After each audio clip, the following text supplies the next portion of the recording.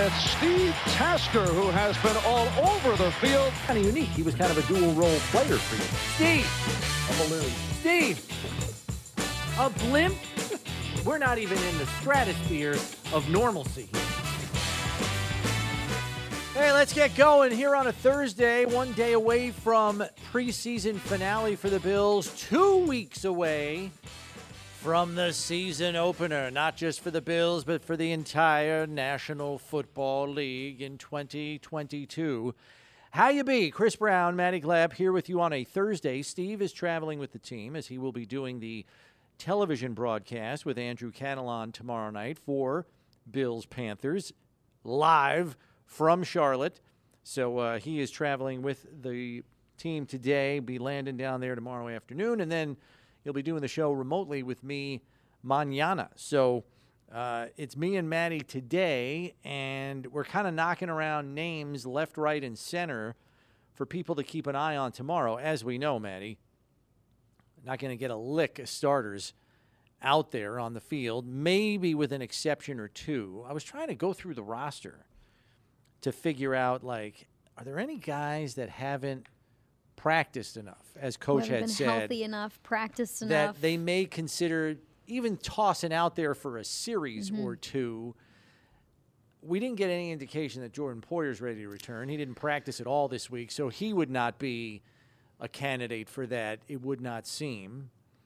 And so I was trying to rifle my way through the roster to find anybody, and nobody jumped out as far as somebody that would fall into that category. So I don't know that we're going to get any surprise, quote-unquote, starters getting a little bit of action. I mean, you could argue Saffold, but he played last week. So, you know, because he missed a lot of training camp, but he played last week. Dawson Knox, I asked Coach about the other day because he's kind of a unique circumstance too. Didn't play in the first preseason game, didn't play in the second preseason game. And he was like, no, he's practiced a lot. So that got written off too. So he's not going to play. You will see Carolina Panthers starters, though.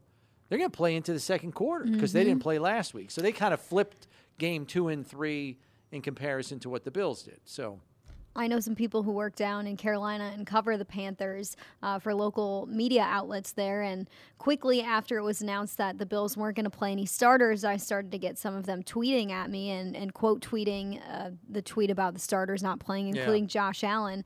And it was we wish the starters would have played in this game because it would have been fun to see the Carolina Panthers starters go up against the Bills defensive starters and the Bills offensive starters. So I think they're a little bit bummed that they won't get a true look at some intense competition. But you never know, Carolina Panthers. We'll see what our 2s and 3s can bring to the table here. I don't know if they would have described that as fun after watching it if it happened. It'd be fun for us, though. I think the Panthers might be incrementally better than last year, but not by much. Coach Rule for the Panthers did say Baker will go and start, and then Sam Darnold will relieve him. It sounds as though Baker could play as much as the first half, but Matt Rule said he'll be going on feel in terms of how much they play. The plan is to play 2 quarters, but if they get 4 possessions and they score on 4 straight scoring drives, he's probably yanking everybody early.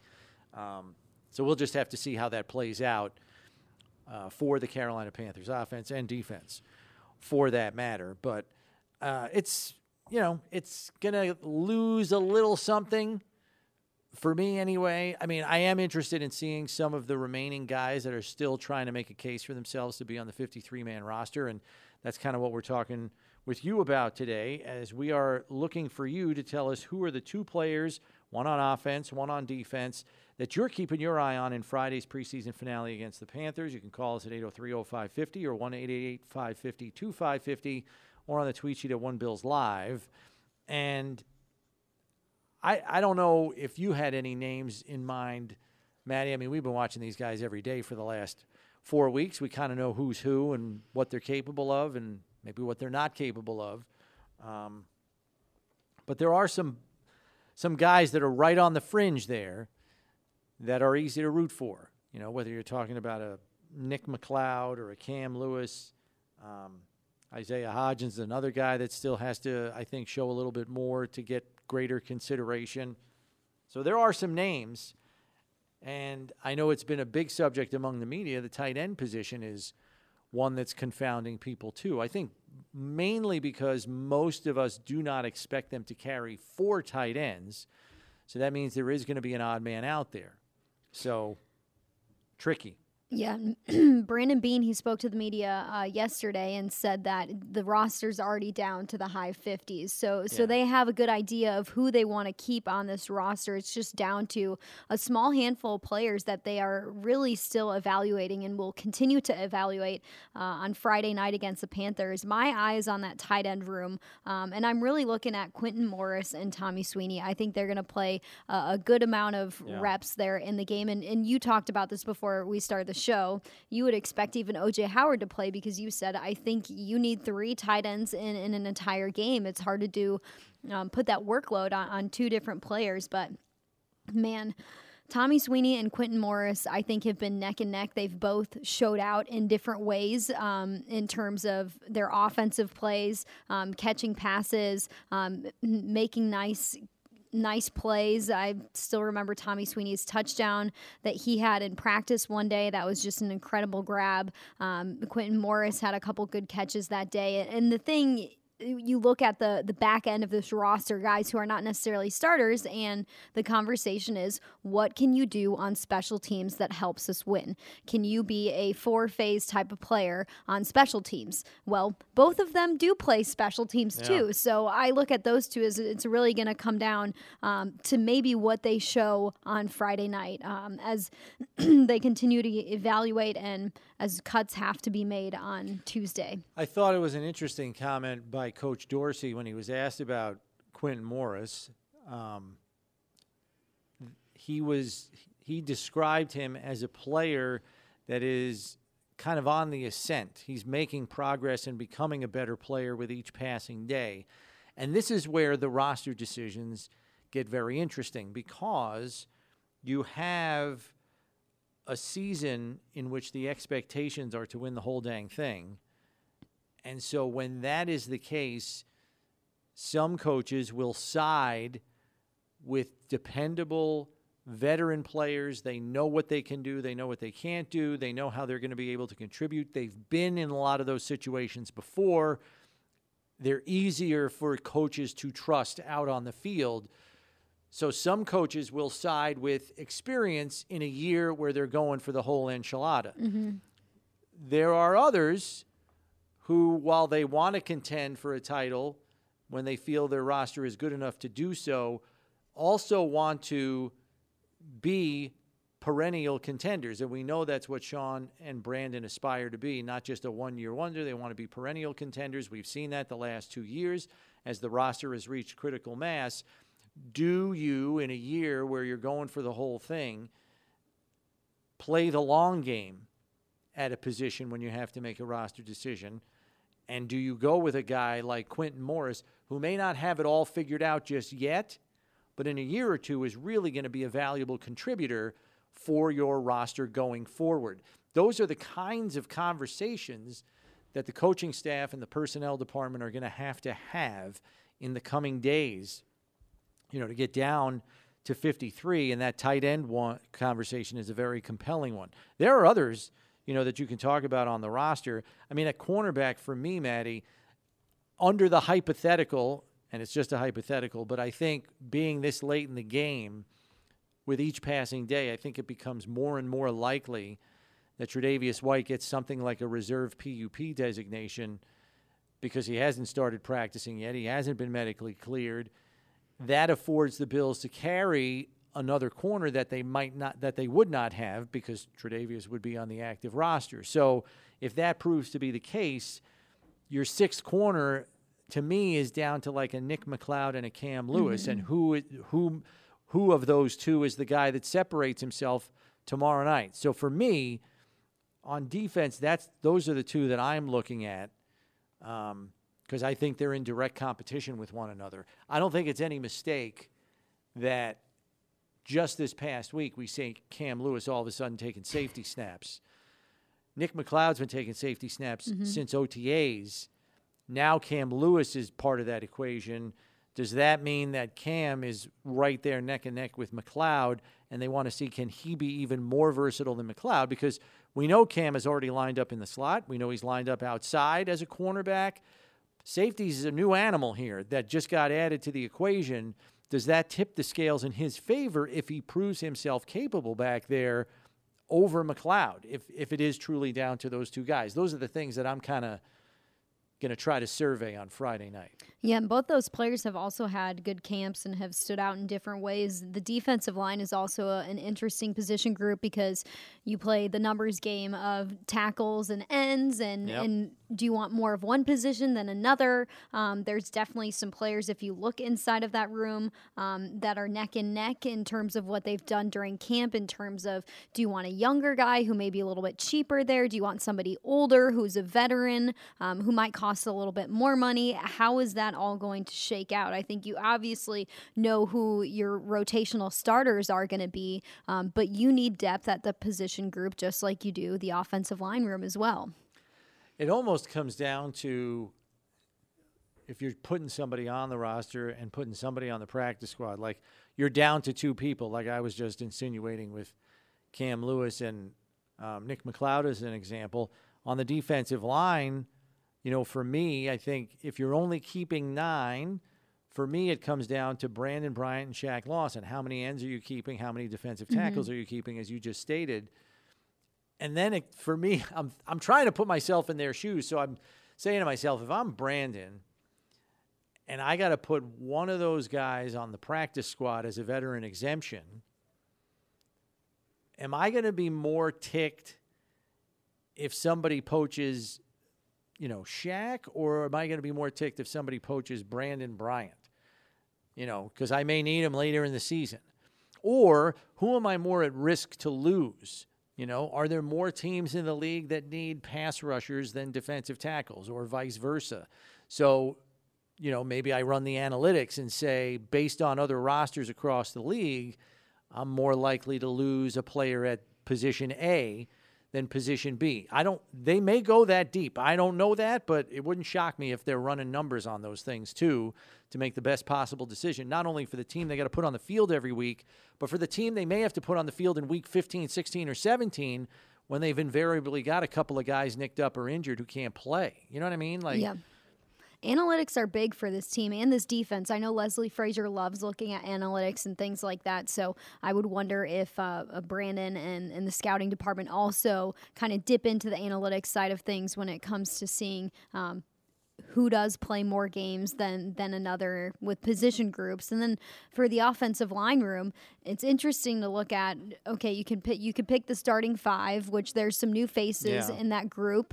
But beyond that, a lot of the rotational players or the depth players look like it's going to be a bunch of new faces filling out for the most back part, end of the room. Yeah, for the most part, yes. I mean, because really, Tommy Doyle and Bobby Hart are probably your only familiar faces on the second unit. And then everybody else, at least as far as I've got it mapped out, and I think you named the same 9 that I did, are new. So, not to mention the fact that Saffold's new in the front 5. So, yeah, it'll be a new group. And the defensive line has turned over too. I mean, with the free agent acquisitions, you're talking Vaughn and then Tim Settle and Daquan Jones. Those guys are locks for the roster, you know. So, and Jordan Phillips is back, so they know him. I mean, I guess he's technically new, but he's been here. So, yeah, there'll be some turnover at both of those positions respectively.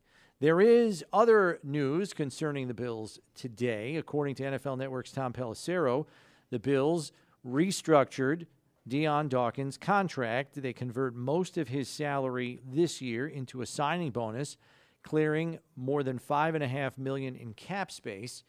GM Brandon Beane, as we know, at the end of his press conference on Tuesday, did say he needed to clear some additional cap space to account for the salary differential once you get down to the 53-man roster, when all 53 players count towards your cap, plus practice squad, injured reserve guys, all of that stuff. They needed to create more space in advance of those roster cuts, when the rules change and who counts on your cap increases in number.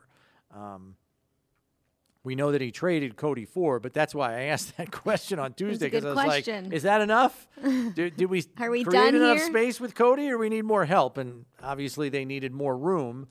I didn't think it was enough, because I think it was only like 1.5 on Cody Ford, and that didn't seem like enough to me, but that's why you ask, just to kind of make sure, like, hey, you got to do something else, don't you? And Brandon was forthcoming enough to confirm that for all of us, which was a big help. So, boom, there it is. And he makes, Dion or Tre'Davious, who had long-term contracts, those two guys made the most sense as likely candidates. So, there it is. In fact, it's Dion Dawkins. So, hopefully that puts them in a good spot, and they go from there. I don't think they'll need to do anything else. They should be good to go from here. We know that Brandon also likes to have about $5 million in space for emergencies in case there's like a rash of injuries at a position. They got to sign 2 new players off the street. He likes to have that in his back pocket to use if and when it's necessary. So hopefully good news there. I know you saw this, Maddie, but J.C. Tretter, NFL News and Notes now, former center of the Cleveland Browns and NFLPA president, has announced his retirement. So he was just reelected this year as NFLPA president. So he will serve a 2-year term now. But in 2024, the players will need to elect a new NFLPA president. Calais Campbell is the current vice president, but I don't think he's going to be around in 2024 as a player either. He's 35. Yeah. So there'll be a bit of changing of the guard there at the top of the pecking order for the NFLPA president and probably vice president. And there was a big write-up in Sports Illustrated on J.C. Tretter this week. So all pretty strategically timed, to be quite honest. And he talks in part about the work still to be done by the players' union. He's convinced he could not land a free agent contract because of the union actions he's taken as NFLPA president. He claims that they reached out to a bunch of teams. Hey, I'm looking to play only 1, maybe 2 more years. If you're interested, I'd love to play, blah, blah, blah. And, he's got good rankings. Not that PFF is the end-all, be-all, but he was like a top 10 rated center in the league last year. So could not get a new contract this offseason. He said he said his agent called the Vikings. They didn't even call him back. I was like, well, that's an interesting thing to put in print. That's a little tough. We know it's a cutthroat league and it's a business, but he feels like he was blackballed because of his position as union president.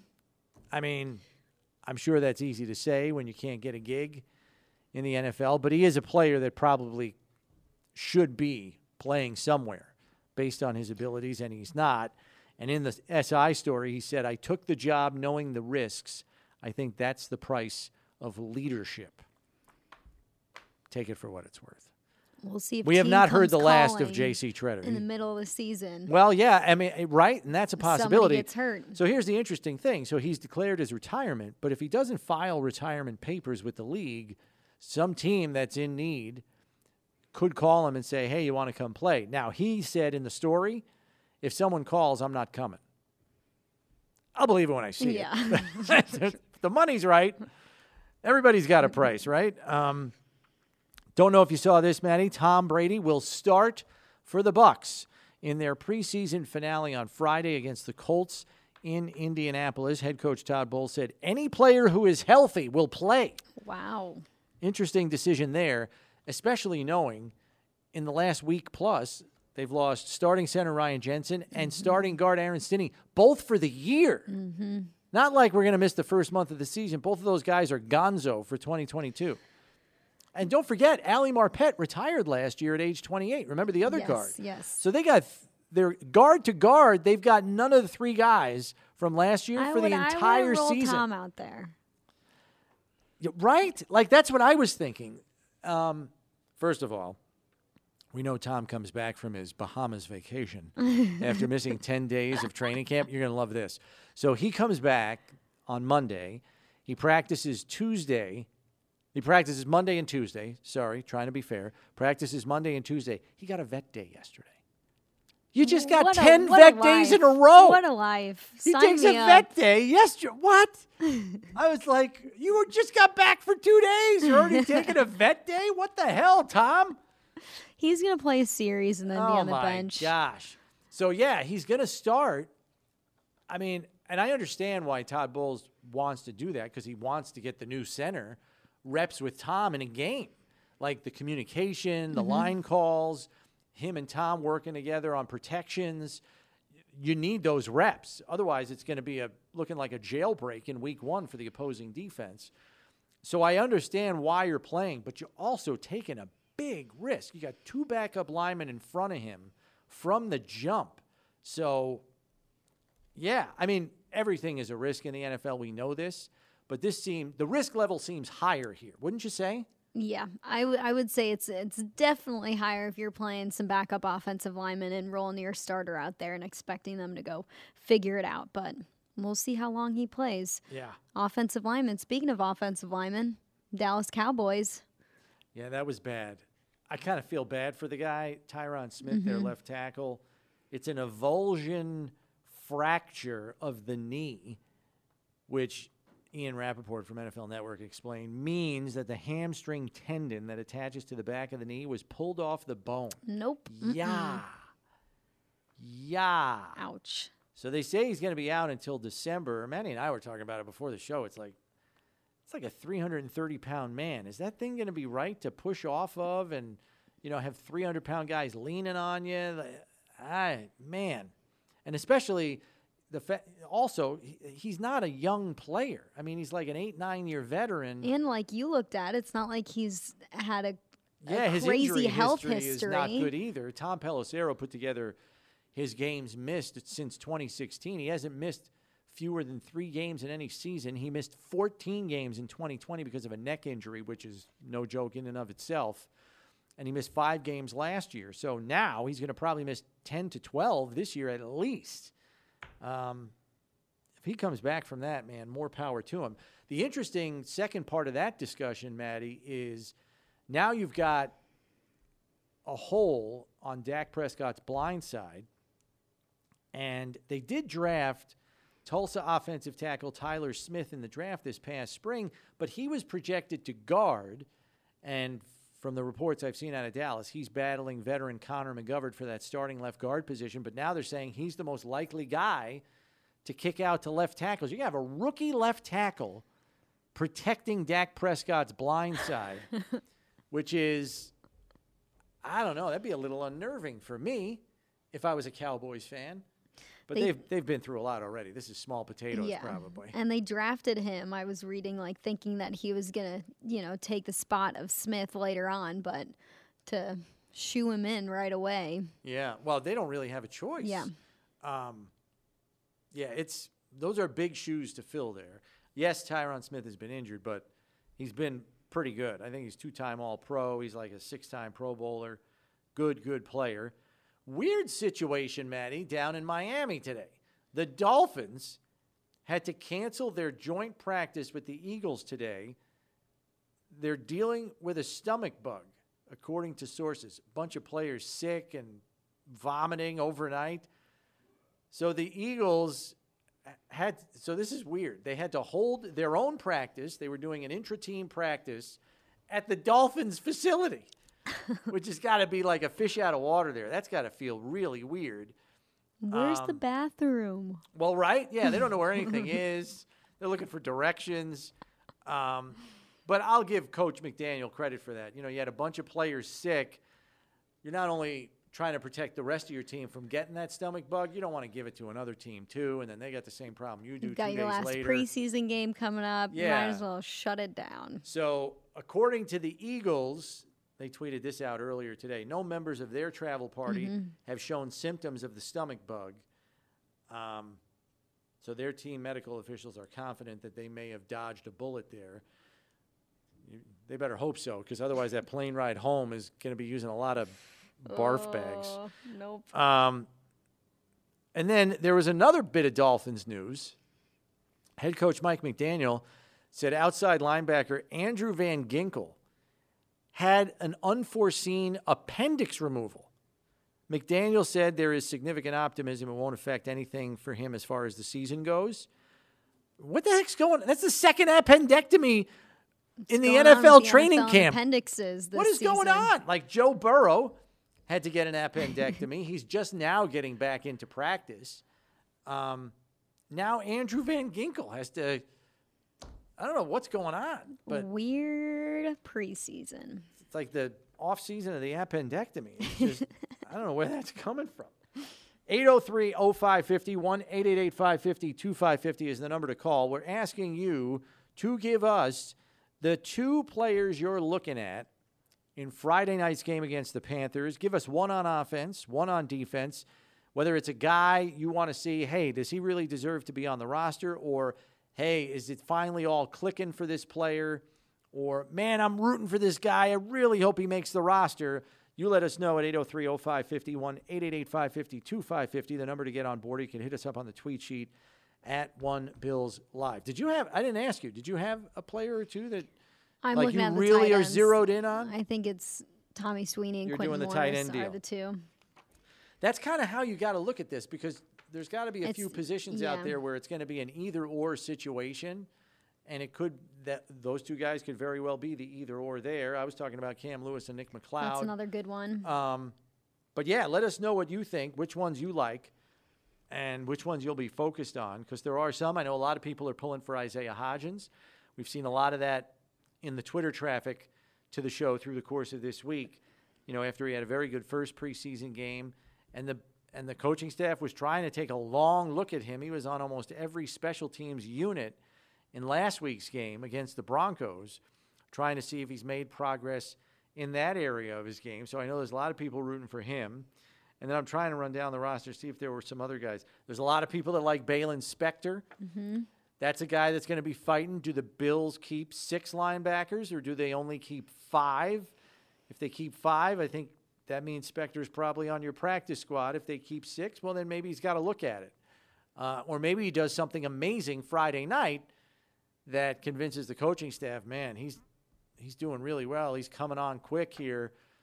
If we put him on the practice squad, we might lose him to another team. That's always the concern, too, that they've got to factor in. That's definitely going to happen. I think some people also have their eyes on the running back room. How is that all going to shake out? You bring in Duke Johnson, a veteran. Zach Moss is looking more healthy. Raheem Blackshear has been a fun player to watch in the preseason, scored a lot of rushing touchdowns. Steve and I took 2 calls yesterday, people stumping for Raheem Blackshear. We had his campaign manager on yesterday. He thinks the guy should be on the roster. So, yeah, he's gotten some votes for sure. And as Steve and I were saying on the show yesterday, Maddie, it's very easy for running backs to kind of stand out in the preseason. Your eyes are focused on them because they got the ball in their hand, and you can very easily see, oh, yeah, hey, that guy's got some juice. Oh, I like that guy. And then instantly they become a fan favorite, it seems, seemingly overnight. And we've kind of seen that to some degree with Raheem Blackshear. Christian Wade circa 2022. Well, right. Steve actually brought him up yesterday. But, Blackshear, I think, is a guy that certainly earned a spot on the practice squad at the very least. And, we were talking, hey, he's the next Antonio Williams. Antonio Williams was on the practice squad here for 2 years. He did get to play in that season finale against the Miami Dolphins, scored 2 touchdowns, and people were gaga for Antonio Williams. So it seemingly happens. There's an underdog running back that turns into everybody's fan favorite that they're rooting for. But let us know where you come down on this. 803-0550, 1-888-550-2550, or on the tweet sheet at OneBillsLive. Give us a player on offense, player on defense you are focused in on for Friday night's preseason finale against the Panthers. Maddie and I will take a break, be back with your comments on that, and maybe a little what's for lunch when we return. Here on One Bills Live, presented by Kaleida Health. It's Buffalo Bills Radio.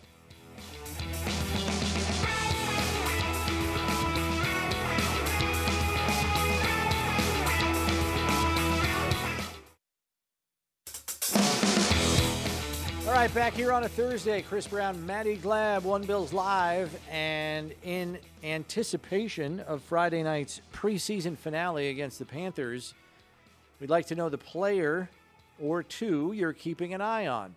We need one on offense, one on defense in tomorrow's game. Could be a player you're rooting for, Could be a player you're still wondering about. Has this guy got the goods? I don't know. Let me see. Anybody you got in mind, we're curious who those players are for you. 803-0550, 1-888-550-2550, or on the tweet sheet at One Bills Live. We go to the phones now, and hitting leadoff for us today is Steve in Syracuse. Steve, what do you got for us? You're on One Bills Live. Thank you. I'm in favor of Blackshear, the running back, and I'll tell you why. I know Steve was on yesterday saying that there's so many running backs could be available free agency and this and that compared with the ones we have already. However, this kid's different. He takes that one cut and he cuts right up the gut. He's moving. These other guys we got now aren't capable. They don't do that. They might do it once in a while, but this kid is more consistent on that. Plus, he's on kickoffs. He do kickoffs.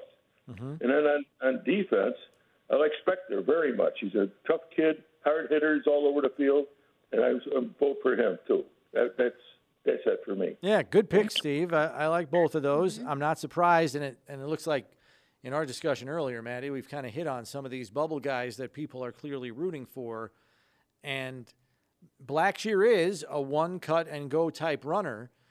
I don't know if you can fault the other backs on the team for not running the same way. I mean, Devin Singletary is a make-you-miss, kind of a shifty shoulder fake guy that'll make you miss in space.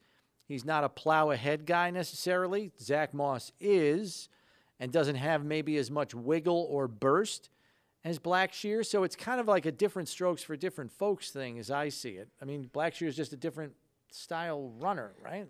Yeah, and you look inside the running back room, and if you go down and say what each player is good at, it's been interesting because it's not like running backs are 31 flavors. Running backs can do a few different things, and it seems like each guy on the roster is good at doing one of those few different things.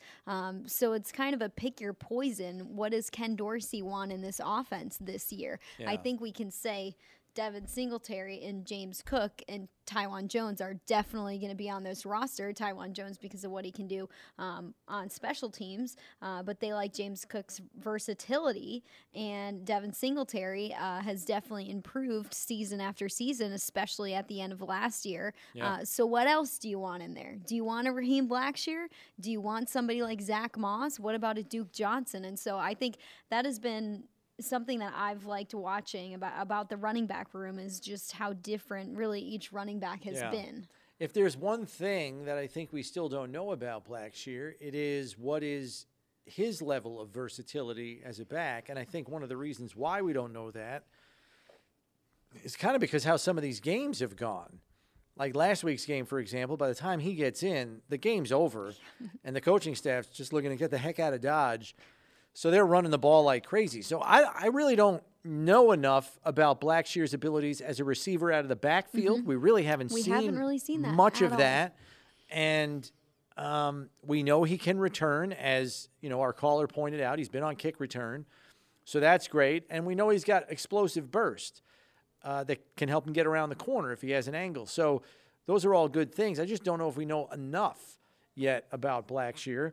Not that I don't like him. I like him as a player, but on this roster in a year where you're going for the whole thing, I would tend to think they're going to side a little bit more with experience. I think Blackshear would have had to have an all-pro training camp in preseason to unseat one of the guys ahead of him in the pecking order. Mm-hmm. It really would have taken a big lift there. Let's go back to the phones, and we've got Marie in Amherst next. What do you have, Marie? Hi.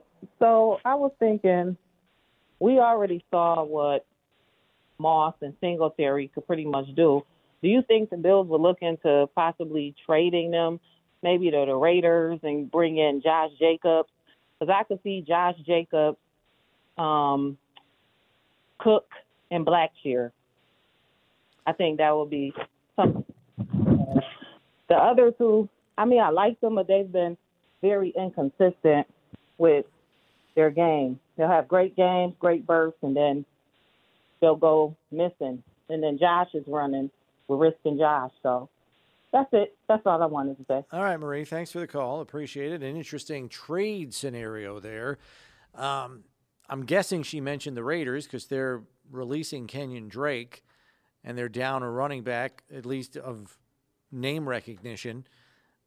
I don't see them doing that, quite frankly. But I don't know. I mean, are there things to like about Blackshear? Absolutely. I just don't know if it's enough to bump one of those other guys off the roster, and I don't see them really all that interested in trading one of those guys, especially somebody like Singletary who knows the offense inside and out.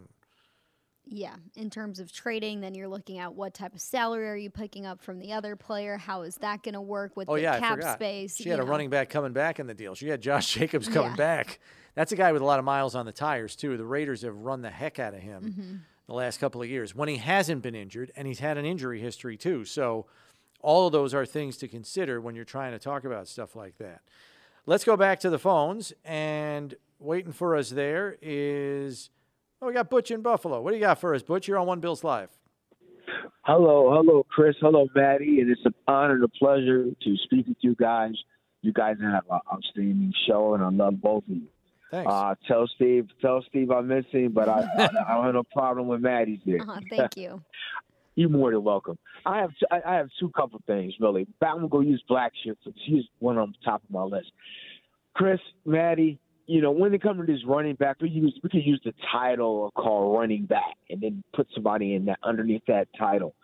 But sometimes you have certain talents that's special. I know they're talking about reminding him of the guy last year we had on the practice squad, Antonio, but he's totally different. This guy here, and I'm not no disrespect to Motor, Zach, you know what I mean, and I'm not even going to count Cook yet.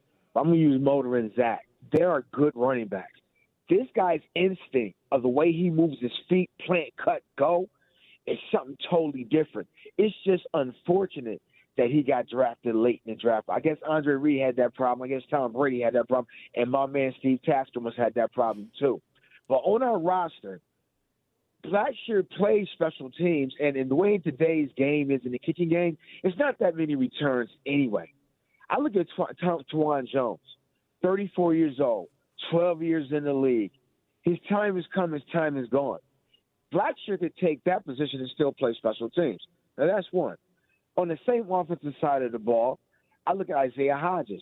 He paid his dues. One thing I know about our guys, I'm going to say our guys, Brandon Bean and administration, that outstanding staff they have, they believe in developing their own. This guy has paid his dues. He came in, he worked hard, he got injured, he could hit the field, but now he's ready to play. I can see them keeping him, and now Kumaro, he might be battling with Isaiah Hodges. Now, on the defensive side, I'm going to let you guys go, and thanks for the call. It's only one player, and that's that cornerback. Two players. The two cornerbacks, they're our first-round pick and I think it's our fourth-round pick. Those two guys, I am so excited to watch on Friday. But I love you guys, man, and you guys, God bless both of y'all. God bless the staff, and I love WGF for the rest of my life. And thanks so much for taking my call. All right, thanks, Butch. Appreciate the call as always. Blackshear was undrafted, so that doesn't mean anything. There's a lot of undrafted guys that go on to have long careers in the NFL.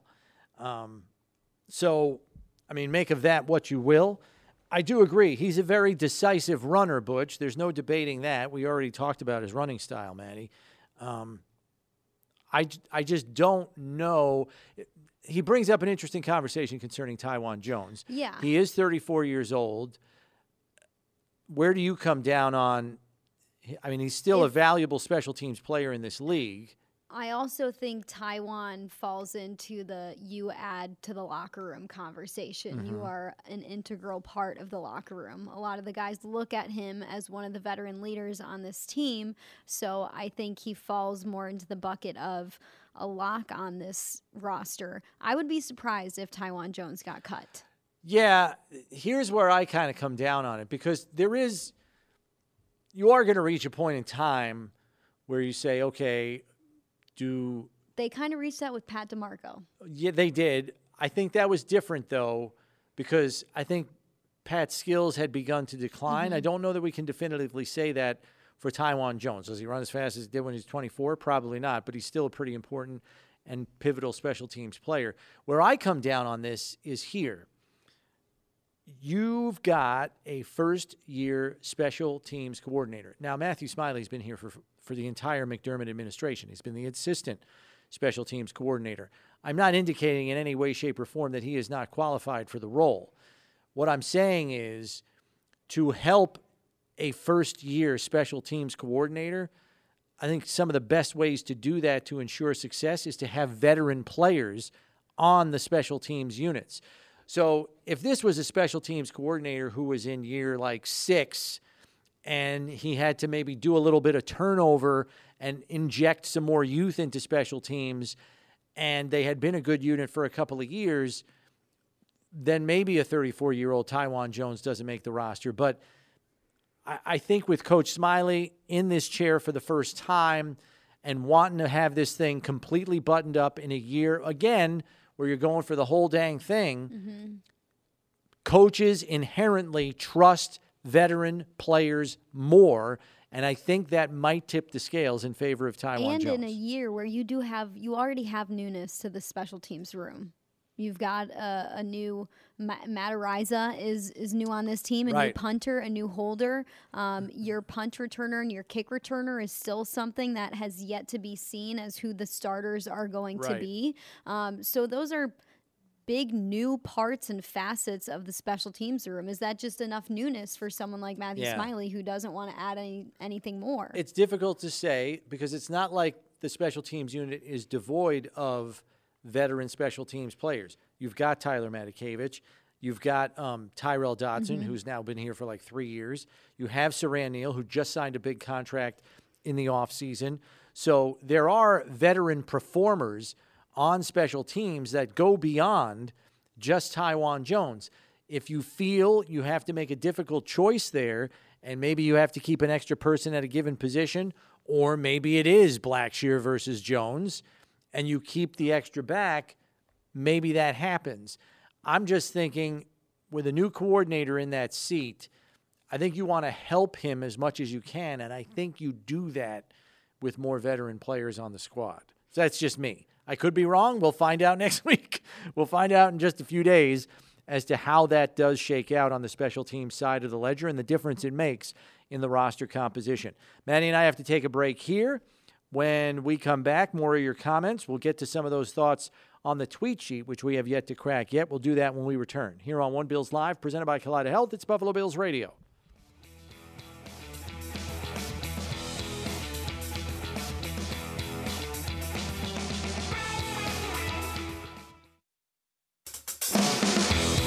The Buffalo Wing Festival will be back at Highmark Stadium over Labor Day weekend with over 75 different styles of wings from 24 eateries, local and from across the country, plus 3 stages with live music and contests. There's something for the whole family. Tickets will be sold at the gate for $20. Parking is free.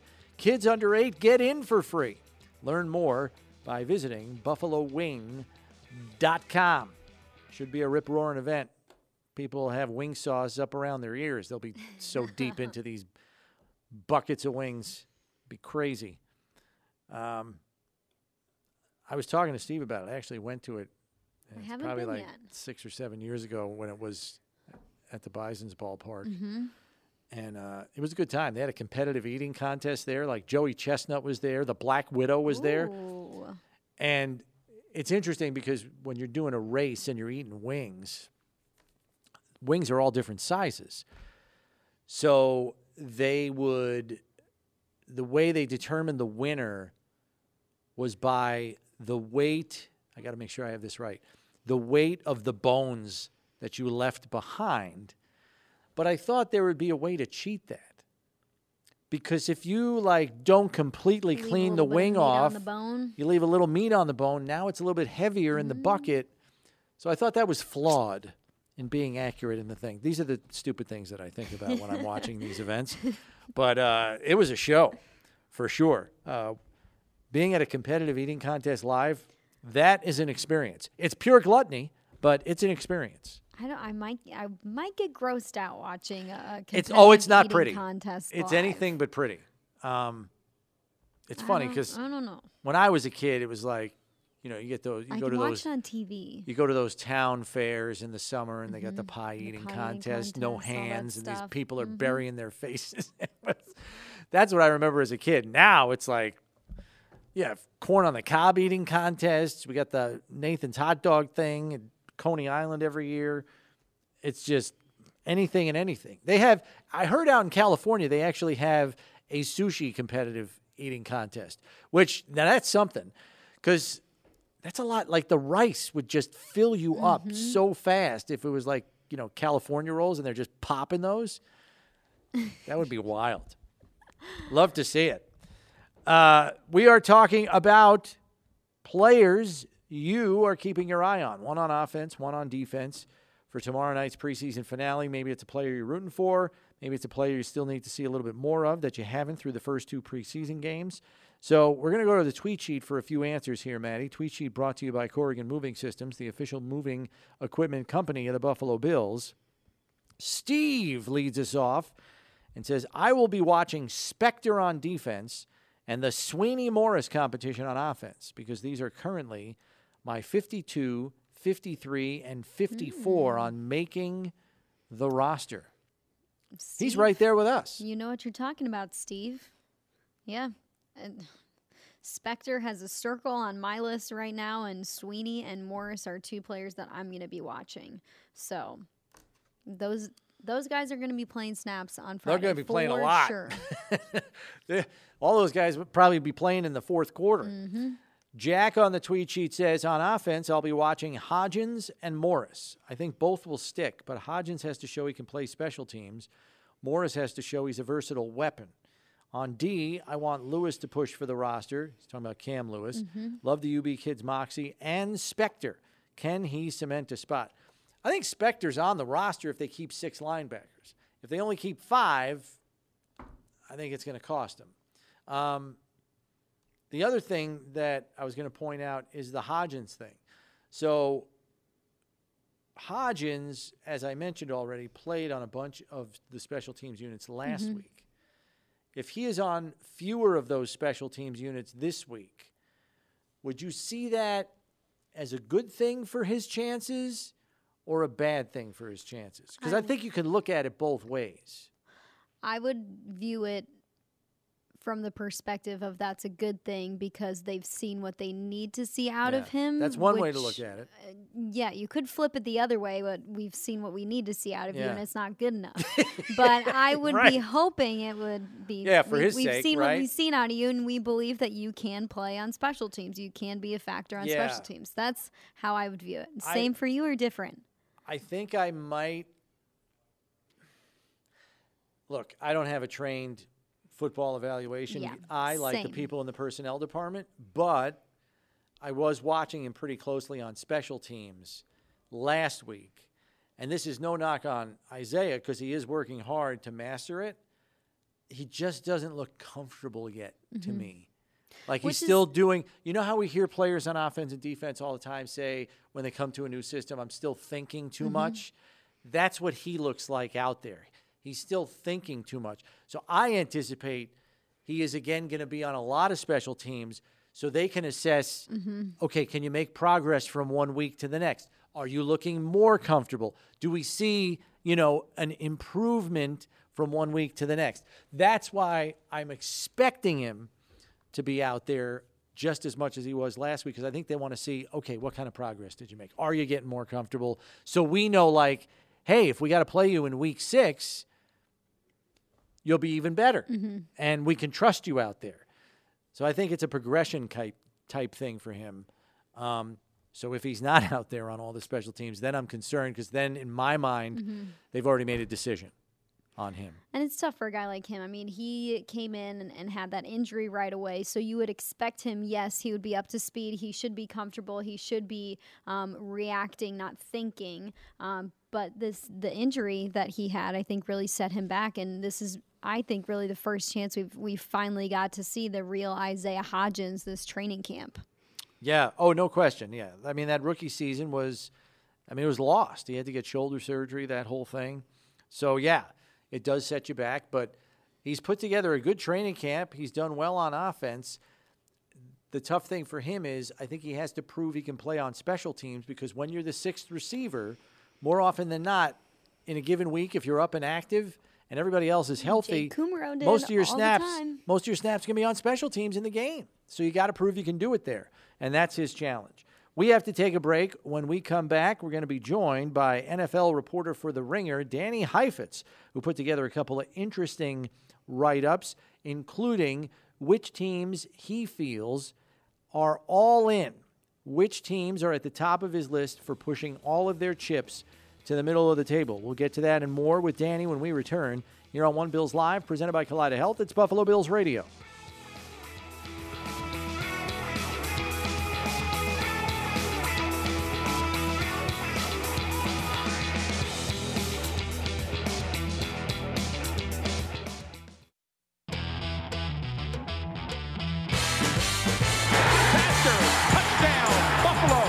And it's Steve Tasker who has been all over the field. Kind of unique. He was kind of a dual-role player for you. Steve! A balloon. Steve! A blimp? We're not even in the stratosphere of normalcy here. All right, hour number 2 here on a Thursday. Chris Brown, Matty Glab with you on One Bills Live. And happy to be joined now by NFL reporter for The Ringer. It is Danny Heifetz joining us on the show, who put together an interesting synopsis on the entire league in terms of which NFL teams, in his estimation, have pushed all their chips to the middle of the table and are, quote-unquote, all in for 2022. And, Danny, I think we got to start here. You did a deep dive here. You went into like a full-blown formula. Super deep. Maybe I think it's important that you explain that first, because we all know the knee-jerk reactions of NFL fans in social media, the Bills Mafia included. And I think it would behoove you to kind of explain how you kind of came up with the model to determine the all-in ratios, so to speak. Yeah, I'll spare you my PhD dissertation here, but my Ringer colleague, Riley McAtee, who's credit where credit's due. He's like the math whiz of the two of us. We put out this thing called the All-Index, basically because how many times have you heard the Rams went all in to win the Super Bowl, right? It's this ubiquitous term. Oh, they traded the draft picks. They pushed all their money into the future. They signed these players. But what does that mean? What does it mean when a team goes all in? So we wanted to create a metric to measure how all in teams are. So we called it the All-Index, and we really just measured two things, money and draft capital, because that's really all teams got to build teams, right? It's just they can spend money or they can use the draft picks. So we're basically measuring how much are teams borrowing from the future, whether in the form of money, which is about accounting, which I will not get into, but I promised you we measured it, and then draft picks, which, for example, the Bills were not considering to be super all in the draft perspective because the Bills haven't traded away their future picks. So we're not saying it's good or bad to be first. The Rams are the most all-in team in our measurement. The Houston Texans are the least all-in. We're not saying it's good or bad. We're saying in terms of draft picks, money, all this, we have the Bills ranked as the 10th most all-in team to win the Super Bowl this year. So having the Bills at number 10, can you explain how you guys arrived at number 10 in terms of their cap and their draft capital? So basically we have the Bills spending money. The Bills actually are top 3. So the Bills are trying. They're trying, like they're throwing money, right? They're not spending like there's some small market team, right? And then you've got the draft. The Bills aren't doing what other teams are doing, right? They're not the Miami Dolphins where, they're trading away future first-round picks for Tyreek Hill. Obviously, the Bills did that a couple years ago with Stephon Diggs, but measuring with looking at this year's draft and the next few drafts, the Bills have basically held on to really most of their like really high-value picks. I think they've flipped like a 4th rounder, I think, in next year's draft, but like nothing really big compared to, there's not the Denver Broncos trading away 2 first-rounders to get Russell Wilson. So the Bills, I think, are spending at this like elite level, but they're by keeping on to their current draft picks, it's not like the Rams where it's like, well, in 2 years, where's this roster going to be? The Bills are spending to win now, but they're maintaining the draft capital to stay competitive for the rest of Josh Allen's prime. I did enjoy the way you crafted Miami Dolphins portion of the write-up here. Bills fans are going to look at the list and be like, oh, the Dolphins are 4th? What the hell's going on there? But your bottom line for them is they're accidentally all in, which I think is an absolutely hilarious description and accurate at the same time. But maybe explain, I think a lot of people say, all right, well, the Tyreek Hill is a go-for-it type move. to change the composition of your receiving core and have a true game breaker and help out your quarterback. But maybe what beyond that resonated with you to rank them that high? So I think when we're looking at the rankings, what was interesting, it's accidentally all in.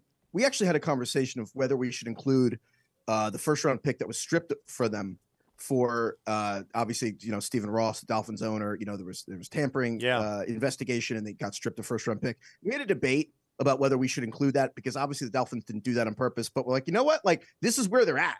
Like, this is for better or worse. The Dolphins traded a bunch of picks for Tyreek Hill just to give him $29 million a year annually. And this is really what we're talking about going all in. I think the reason we gave Dolphins all in, they spent,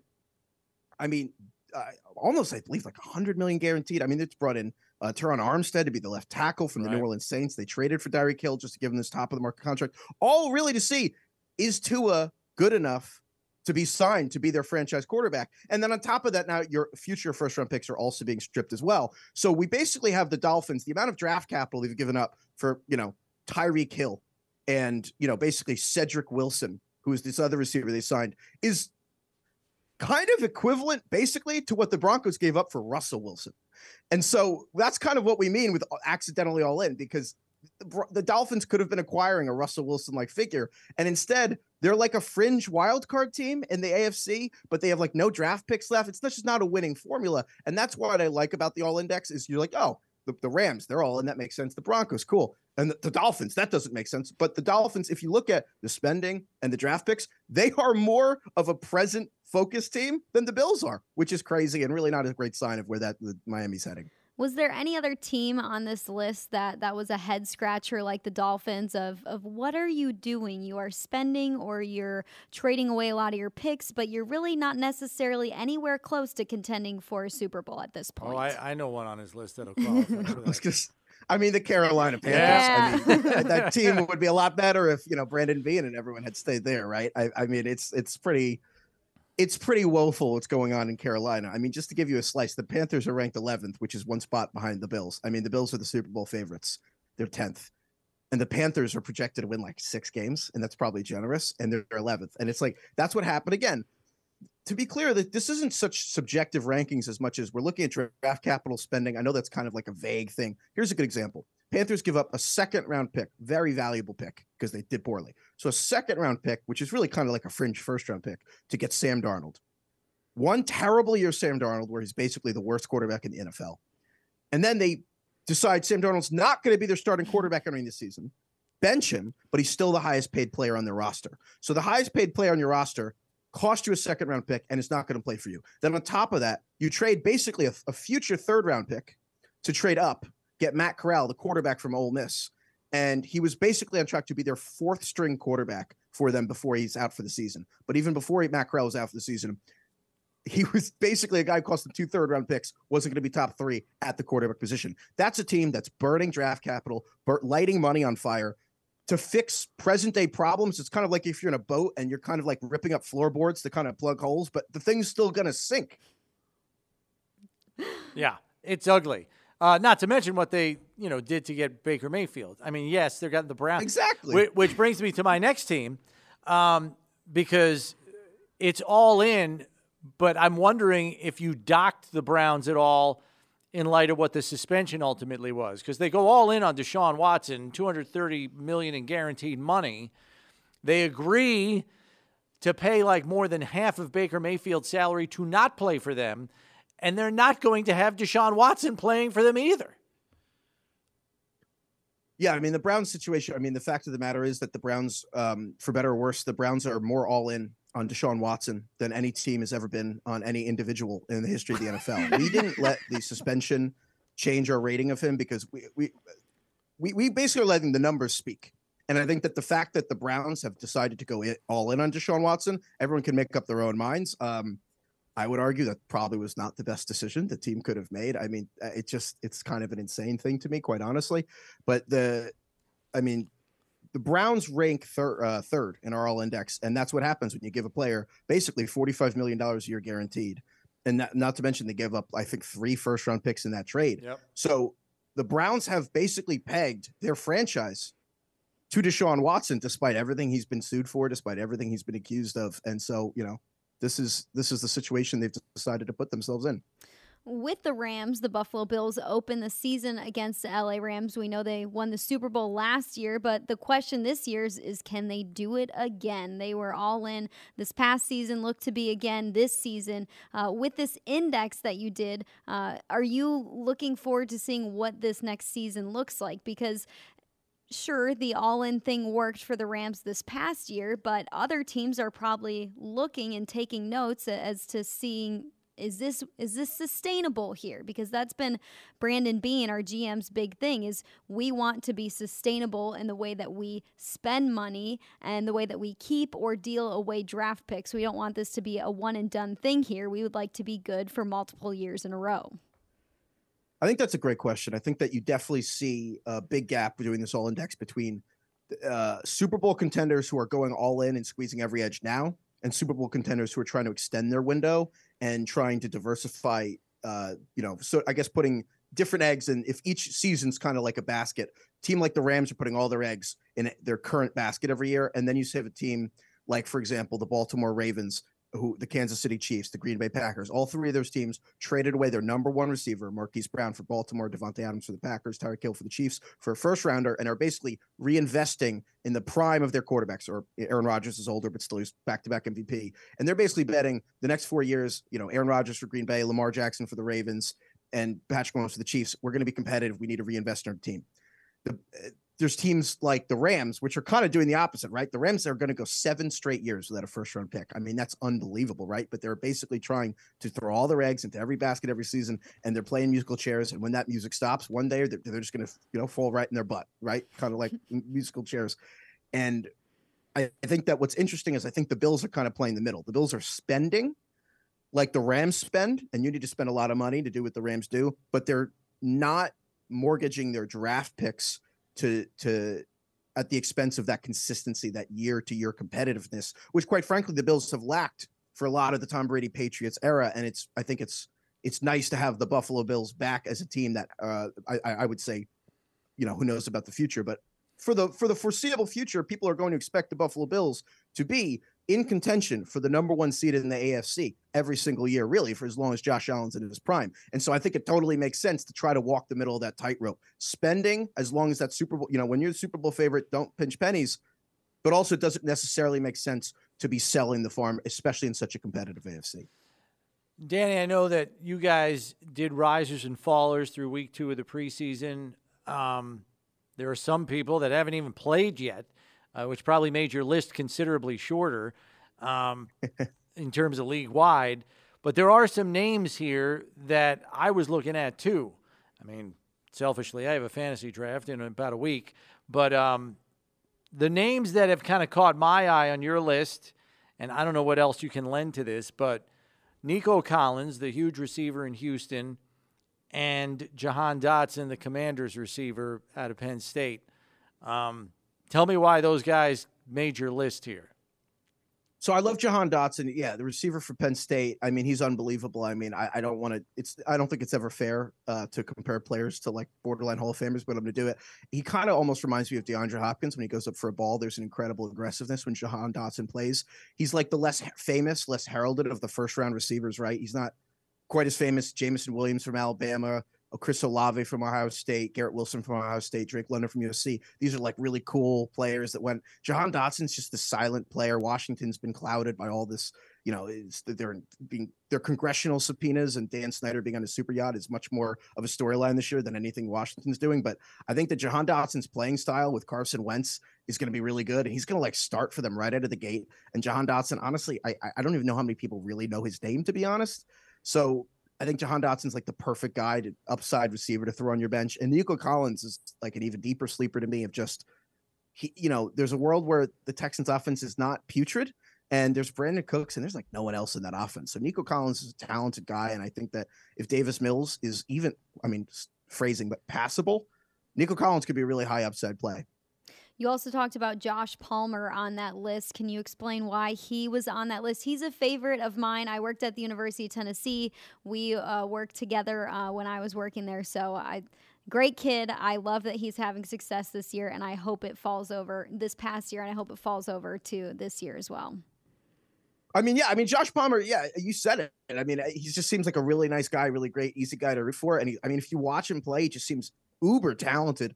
And then everyone really expects, if Josh Allen's not going to be MVP this year, Justin Herbert seems like he's going to be right there.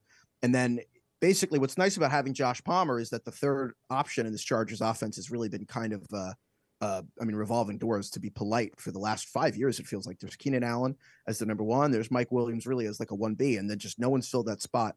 Josh Palmer just feels like such a natural to do it. And if anything happens to Keenan Allen, if an injury happens, or Mike Williams, Josh Palmer can play either of those guys' roles. Josh Palmer can do the Keenan Allen role and underneath stuff. He can do Mike Williams' big play stuff. So, you kind of want, with those later round picks, you want the surface area of luck. And it's nice to have a player who could carve out an independent role, but also could fill in for either starter. So Josh Palmer's a great one. Last one for you, Danny. This guy is not prototype size in terms of tight ends, but Isaiah Likely has been like lighting it up in the preseason. The problem I have is this. The Ravens, they trade away Marquise Hollywood Brown. They don't bring some other receivers back. And people are joking in the spring before the draft that this team's going to line up in 13 personnel every play of the season and never have a receiver on the field ever again. And then Likely comes along, and he's doing what he's doing in the preseason. But Mark Andrews is like their number one target for like the last 2 years. I had him last year, and he did very well for me. How does that shake out, though? How do the targets shake out, knowing Andrews is Lamar's guy, when you got Likely at the other potential tight end spot there?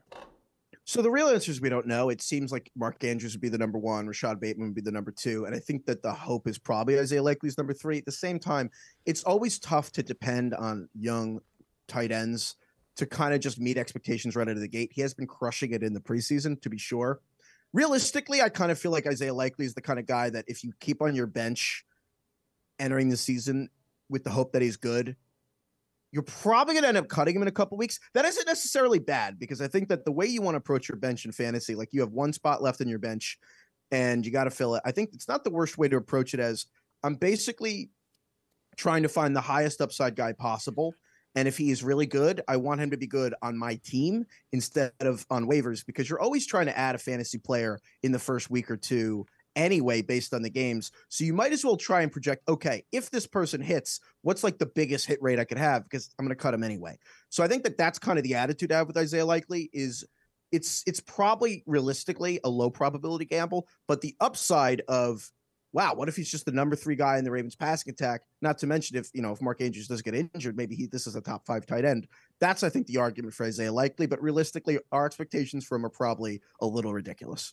One more question for you on my end before we wrap up here. Week 3 of the preseason, where are your eyes going this week as you watch the final preseason games before we get into action here?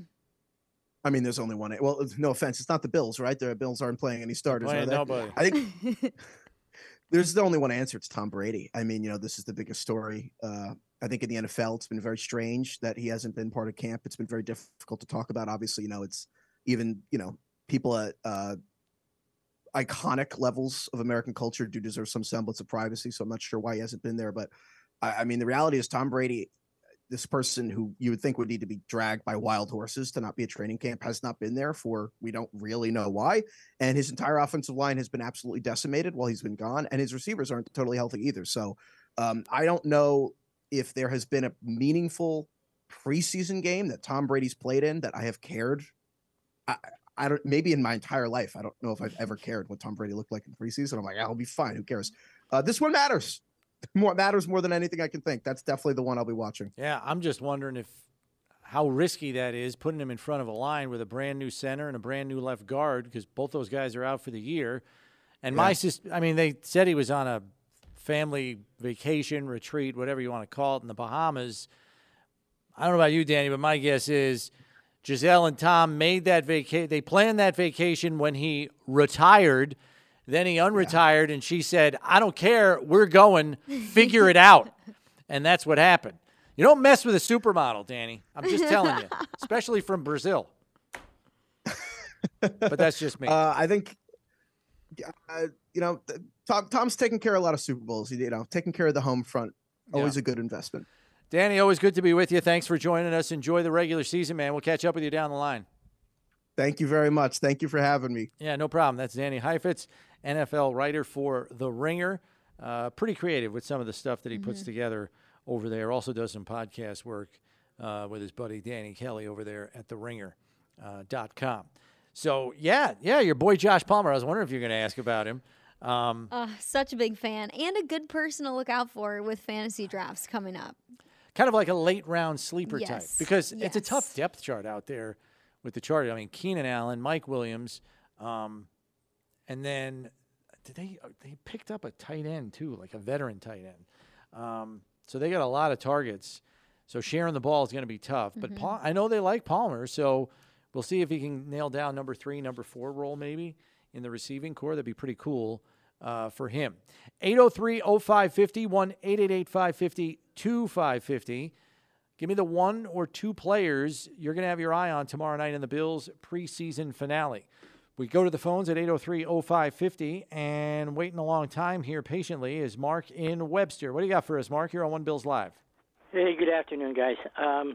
Hey, Chris, I don't typically ever disagree with you. I respect your opinion big time, but I had to call you today just to pose this question to you about the conversation you had about Smiley. Yeah. And the fact that the Bills may be dictating who they keep, the personnel they keep, based on helping the coach. To me, and I've heard you say this a million times, the Bills pride themselves and they do a great job of developing players. So I can't see them not keeping guys who they think have even what they feel is great potential down the road as opposed to where they're at right now to help their coach. Coaches coach, and they're there to develop players. And if they don't think, I think they put their coaches in place and they fully believe they're able to conduct themselves and do the job, number one, but also develop players.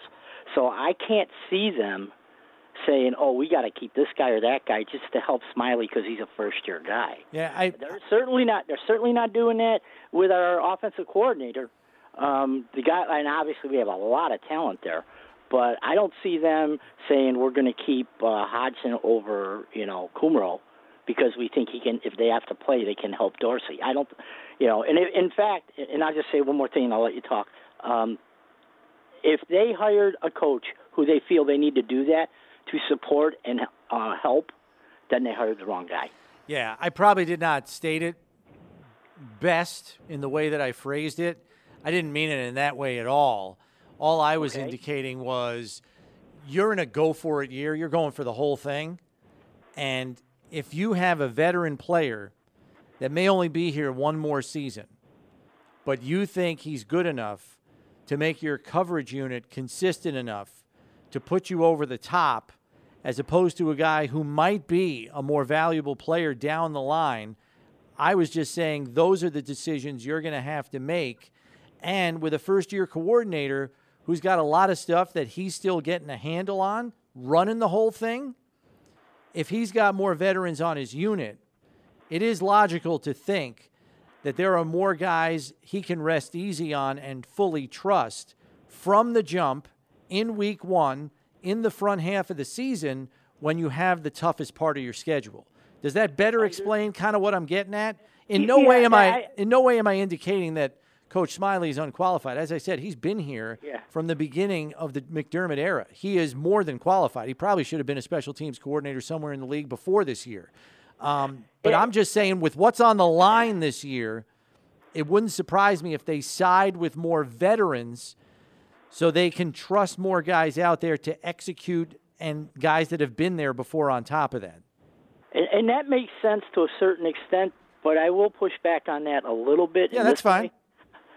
In this way, I think that we have such a strong roster that even in the beginning of the year against tough competition, they can cover up for guys who may be not what a veteran guy is in the moment right now at the beginning, but maybe much better in weeks 10, 11, 12 because they're younger, more athletic, more enthusiasm, whatever the case may be.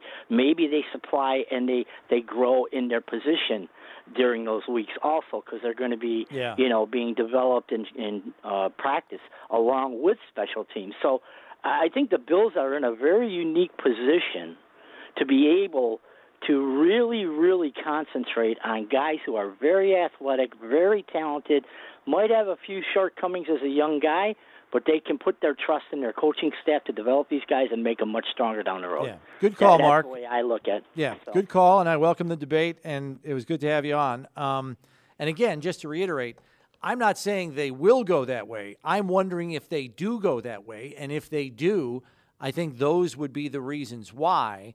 If they choose to go on upside, well, that means they're trusting their player development, which has been very good under Coach McDermott. You've seen dozens of players on this roster get better with each passing year that they're here in these systems, whether it's offense, defense, or special teams. But I just wonder with what's on the line this year, with some of the playoff shortcomings that they have experienced the last 2 years, do they go the veteran route, believing they can trust them more? Or do they go with the upside on some of these? And and really, Maddie, we're talking what, 1, 2, maybe 3 roster decisions of an either-or scenario between a veteran and a younger player, right? So, I mean, it's just, but that's how fine they cut it. And one thing that Brandon Beane and Sean McDermott don't want is, if we're talking about Raheem Blackshear here, let's say he doesn't make the roster and gets plucked by another team, they don't want in 3 years Raheem Blackshear to be some great running back who's turned into someone who's contending for possibly a starting spot on a roster. Of course, they'd be happy to see that, but Brandon Beane hates letting guys go who then have a lot of success with other teams. It's happened before, and he's admitted, I made a mistake by dealing that guy away. Yeah, the Wyatt Teller one was the one that still gets his goat. Those have been few and far between, and people are like, well, you let Rashad Wildgoose get away, or you let Jack Anderson get away. Those are 2 late-round draft picks that were good players. They liked them. They just didn't have room on the roster because the roster's so good. You'd like to keep everybody in a perfect world. The NFL is not a perfect world, even with a 16-player practice squad. So that's how deep the Bills roster is. Yeah. So there are still difficult decisions that they have to iron out. I was just curious from the standpoint of wanting to win the whole thing this year and wanting to ensure in every possible area on the roster to be as buttoned up as you can. Do they go vets in a couple of those decisions that we've talked about, or do they go young and upside? That's something to keep an eye on when the final roster is set early next week. Maddie and I take a break here. We're back with more, including some final thoughts on the tweet sheet and a little NFL true-false here on One Bills Live, presented by Kaleida Health. It's Buffalo Bills Radio.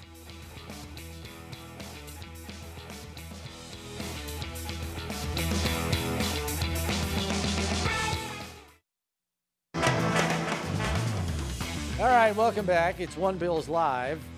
Maddie and I have a couple of more comments from the tweet sheet to get to, and then we'll do a little NFL true-false. For those of you just joining us, today we're kind of asking player you're keeping an eye on in tomorrow's game, Bills-Panthers. We'll give us one on offense and one on defense. And let's see, where were we here? We were up to Clark, who says, I still want to see more from Kaiir Elam. Guy's got a great opportunity to cover mostly wide receiver 2s once Trey is back, but he'll need to play well. Offense, I'll go O.J. Howard. I'm still very curious to see where his ceiling is with his physical gifts. I'm hoping he can make an impact. O.J. flashed last week, got the touchdown catch, looked okay in the blocking game. He is going to play, though. I mean, I think we should expect him to play a lot more again on Friday. Yeah, I think he's going to play a lot more, too. I think, sure, he hasn't flashed in different ways throughout camp. Maybe some question marks still around him. But I think the bigger question of that tight end room is, you know, with the offense overall, if you're going to run a lot of 2 tight end sets, what do you want out of that second tight end that's on the field? Sure, there's a lot of different scenarios and situations where you know, he comes in as a blocker, he comes in as a pass catcher. How do you want that to look like, and can Tommy Sweeney and can Quentin Morris do the same thing? You could argue both of those players are cheaper than O.J. Howard. Both of those players also help out on special teams. Where is your value at? Has O.J. Howard proven what he needs to prove in order to earn a spot on that roster and with that number 2 tight end spot? I'm not sure yet. Yeah, I think his roster security is more tenuous than some fans realize because of some of the reasons you pointed out. He is not a factor on special teams. So if your second tight end is not going to be on the field a ton on offense, he better be doing something on special teams. And to this point, OJ really hasn't done much of that. And we know that Sweeney and Quentin Morris invariably do. So does that tip the scales in favor of one of those younger players? We'll have to wait and see. As for Kaiir Elam, Clark was believing that when Trey comes back, Kaiir will be covering wide receiver 2. I don't even know if he's on the field. Because Leslie Frazier has said in no uncertain terms, Dane Jackson is the number 2 corner after Trey gets back. And has said that more than once. And I don't think that changes. And it's a learning curve for Kaiir Elam, who's still kind of learning how to play off coverage after playing predominantly man in Florida.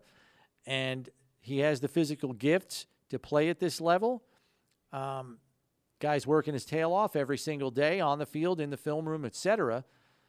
But, again, I'll go back to it. You're going for the whole enchilada this year. The best guys are going to be on the field, and right now in the defensive staff's estimation, that's Dane Jackson, and if Tre'Davious White's healthy, Tre'Davious White.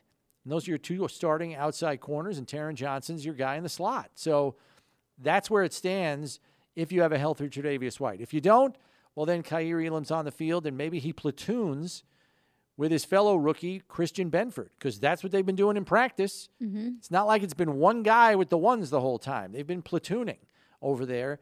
That could spill into the regular season based on how the next couple of weeks goes. And if the Bills are winning games at the rate that we want them to win games in terms of the points that they're putting up on the scoreboard, you could see at the end of a game maybe different defensive players and offensive players. We've seen it before against certain teams, especially the past couple of years. You can roll in your 2s during a game. Is that the factor here for a player like Kaiir and Christian? What do we see out of them this season? I would say they're both definitely on the roster based on what we've seen from them in training camp, and of course with where Kaiir Elam was drafted. But yeah, Dane Jackson last season. What happened when Tre'Davious White went out?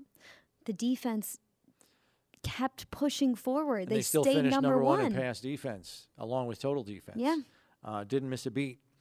Robert on the tweet sheet says, my picks on offense, James Cook, and on defense, Terrell Bernard, as a backup and maybe a starter next year. So, yeah, good picks there. I think we believe those 2 are firmly on the roster. Both have had really good training camps and preseasons. So I think that's a pretty safe bet. You think about this draft class, Maddie. I think just about everybody in the draft class is a lock to make the roster. I think the only exceptions are Spector, who could get caught in a numbers game, and Luke Tenuta, the offensive lineman, who I think just needs more time on the job more than anything else. Got to work on his feet a little bit, but there are a lot of veterans in front of him, too.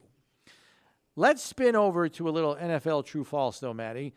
NFL True-False presented by Patron Tequila, the official tequila of the Buffalo Bills. And we begin with NFL True-False number 1.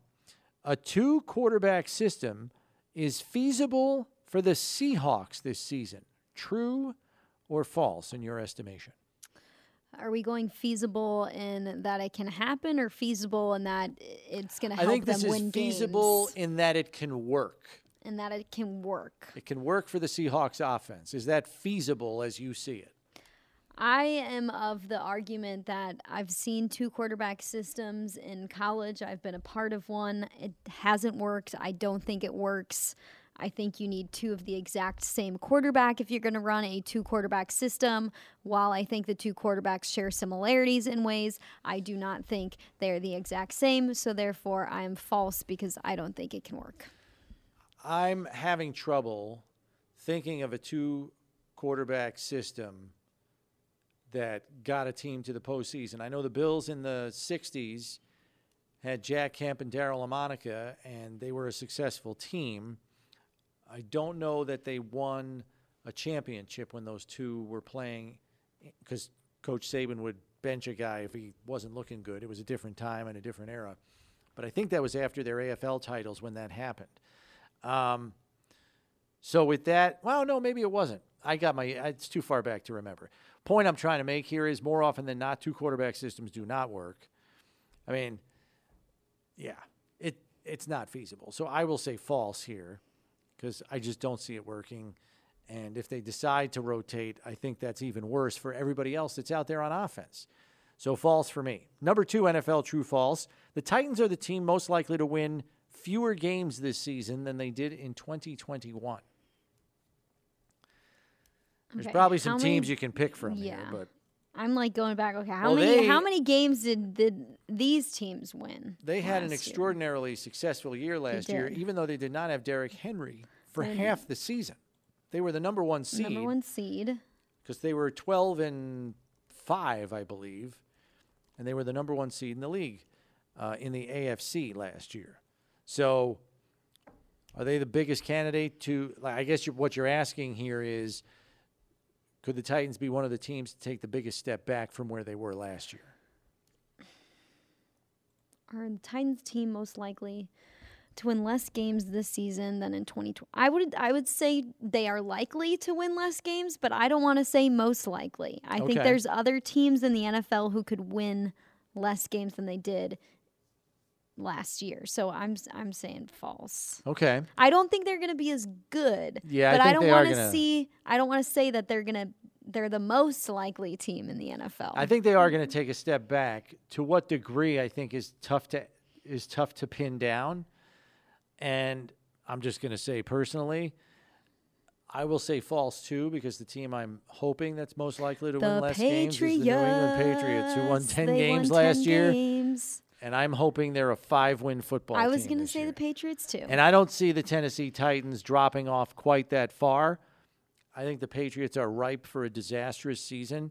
So I'm going to say false and pick the Patriots for the team most likely to win less games this season than they did in 2021. That is NFL True False, brought to you by Patron Tequila, the official tequila of the Buffalo Bills. Break time for us. Maddie and I will pack it up in the next segment next here on One Bills Live. Stay tuned.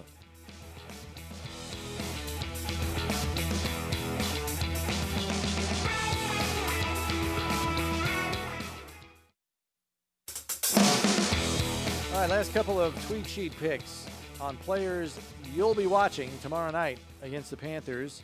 Kenny says Shakir and Benford. He wonders if Shakir paves a way to be the number 4 in front of Crowder to play inside and outside. I will tell you, I don't anticipate that happening at the beginning of the season. Maybe something changes later, but not now. Not based on what we've seen. Will the staff feel comfortable with Benford being behind Elam Jackson until Trey White gets back? That's a good question. You know, Maddie, let's think about this. Let's just say Trey White goes on PUP, not available for the first month of the season. Dane Jackson's your number 1. Elam's your number 2. Taron Johnson in the slot. Benford, first guy off the bench. What do we think about? What do we think the staff thinks about that? I think he's done a lot to prove that he could be the first guy off of the bench. Out of place out there. Yeah. It hasn't been too big for him. The fact is, he's still a rookie. He's probably not going to get everything right if you got to put him out there. It's not ideal. You'd like him to get more experience, but the kid's shown up, man. He's shown up. All Bills all day goes with Morris and Cam Lewis. Position flex for Lewis will go a long way to determine if he sticks with the 53, and that's going to mean important snaps at safety tomorrow night for him. Make the right reads, choose the right angles of entry, that kind of stuff. Morris is intriguing because with Howard being an able blocker, maybe Dorsey sides with the more athletic guy. I don't know who the more athletic guy is. Morris is pretty athletic. Yeah. He's a converted receiver to the tight end position. He can move. 2 different body types, too, with Tommy Sweeney and Quentin Morris. Yeah. Does that factor in there? Tight end is going to be a fascinating position of decision, and tomorrow night could go a long way in determining that. Maddie, thanks for helping us out today. Tomorrow's show, We've got former University of Miami head coach Butch Davis, Coach Ken Dorsey as a quarterback, and Jim Zioki is going to give us the update on the Carolina Panthers. We'll see you tomorrow at 1.